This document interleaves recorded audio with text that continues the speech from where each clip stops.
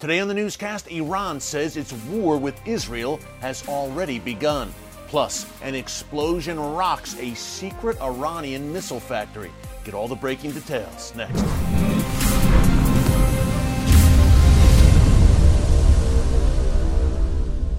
Hey folks, Eric Steckelbeck here. Welcome to the Watchman Newscast. We've been telling you here for months now that Israel and Iran are engaged in a shadow war at sea as the two rivals attack each other's shipping. Not only that, we've also been telling you about Israel's covert war against Iran's nuclear weapons program and its ballistic missile sites inside Iran, on Iranian soil. Well, it seems like things are building, without a doubt, to a larger confrontation, but according to one top Iranian foreign ministry spokesman, that confrontation, that war, is already here. Top Iranian foreign ministry spokesman Saeed Khatibzadeh told an Israeli publication, Mariv, this week that, quote, the war with Israel has already started. He said that Israel has carried out attacks that were intended to destroy Iran's nuclear program, and Israel has murdered nuclear scientists and, quote, harmed the Iranian people. Khatibzadeh added that the whole crisis in the region, quote, is Israel's fault. A very stunning admission, in my view, from a top Iranian foreign ministry spokesman to declare that Iran is at war with Israel. Again, as I said at the top, much of this war has been done in the shadows over the past few years, clearly heating up in recent months in particular, and aided, no doubt, by the ascension of that new Iranian president, Ibrahim Raisi, also known as the Butcher of Tehran, and his government that is littered with terror supporters and people who are sanctioned by the U.S. and other world bodies. So obviously we are moving towards a larger confrontation that no one wants to see, but that the Iranian regime and its proxies have made inevitable because they continue to surround Israel with a ring of fire on all sides, with the likes of Hamas and Palestinian Islamic Jihad in Gaza, Hezbollah in southern Lebanon, the Houthis in Yemen, those Shia militias in Iraq and Syria, literally forming that ring of fire around the state of Israel and armed to the teeth with tens of thousands of rockets and missiles and a countless number of attack drones that they plan to use against the Jewish state. So clearly, the Iranian regime, and all of these proxies, by the way, operate at the behest of their Iranian master. So clearly, the Iranian regime has been pushing the region towards war, and in particular preparing for this all-out showdown with Israel. But to hear this Iranian foreign ministry spokesman tell it, not only is the war here, but it's all Israel's fault. Now, he went on to make some other interesting comments. I want to quote him directly. He said that, quote, Israel has severely damaged Iran's research and civilian system, meaning their nuclear program. This, again, was a very interesting admission by this top Iranian foreign ministry spokesman, acknowledging, hey, Israel has set us back. It has damaged our nuclear program. So that covert war that Israel has waged over the past few years against Iran's nuclear facilities, according to the regime itself, has been successful.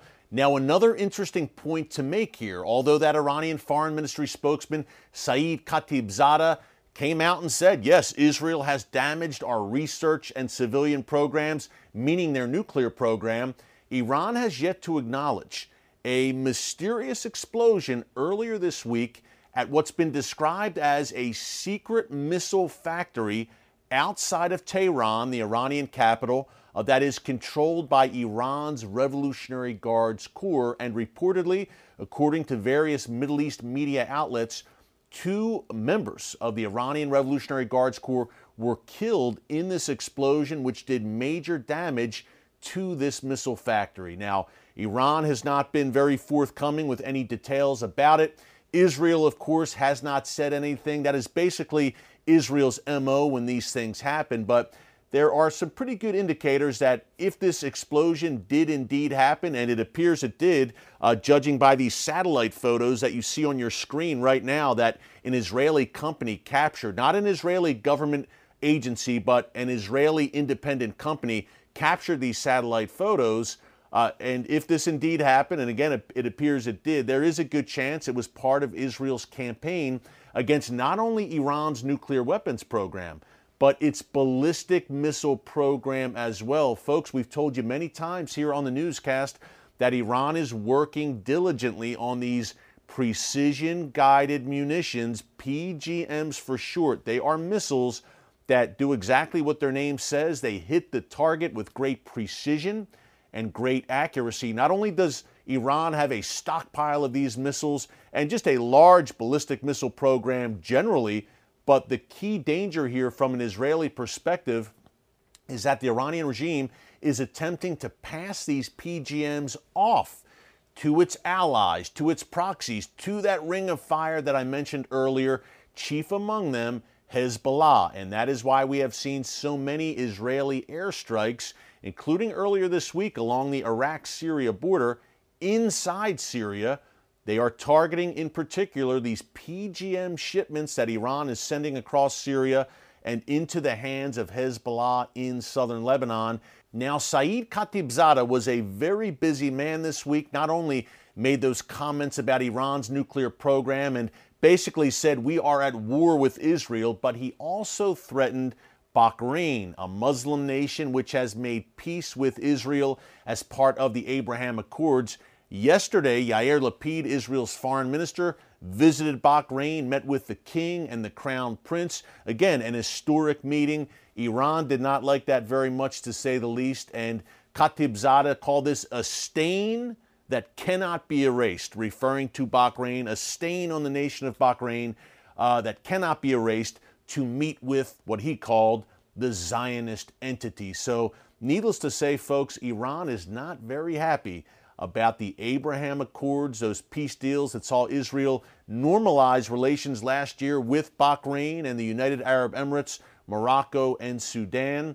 The region is splitting, and we've talked about the sheep and goat nations here on the newscast. Look, on one side you have Israel and the Sunni Arab nations, the Abraham Accord nations, and on the other side you have that Iranian axis.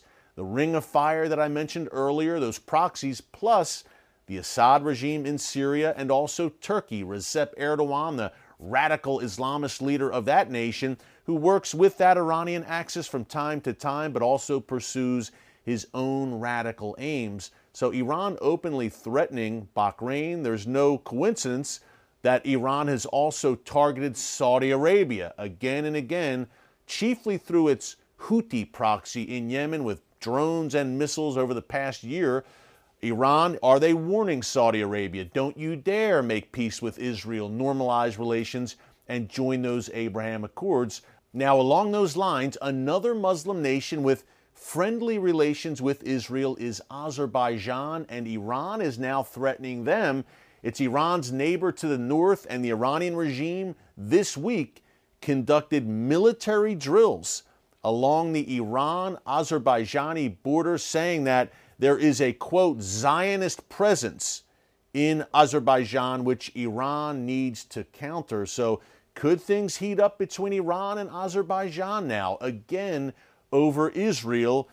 It is Iran and its axis on one side, and Israel and any nation, Muslim or otherwise, that is friendly to Israel on the other side. And folks, this Cold War, we've been calling it a Middle East Cold War, is turning increasingly hot, and you're hearing it straight from the mouths of members of Iran's regime. Fasten your seatbelt, because the prophetic chess pieces are moving on the board. Hey, thanks so much for joining us this week here on the Watchman Newscast. Stay tuned tomorrow, Saturday, a special newscast here about Jerusalem. I'll leave it at that. Some very important developments in God's city. Check us out right here tomorrow on the newscast. Until then, God bless you. And remember, never hold your peace.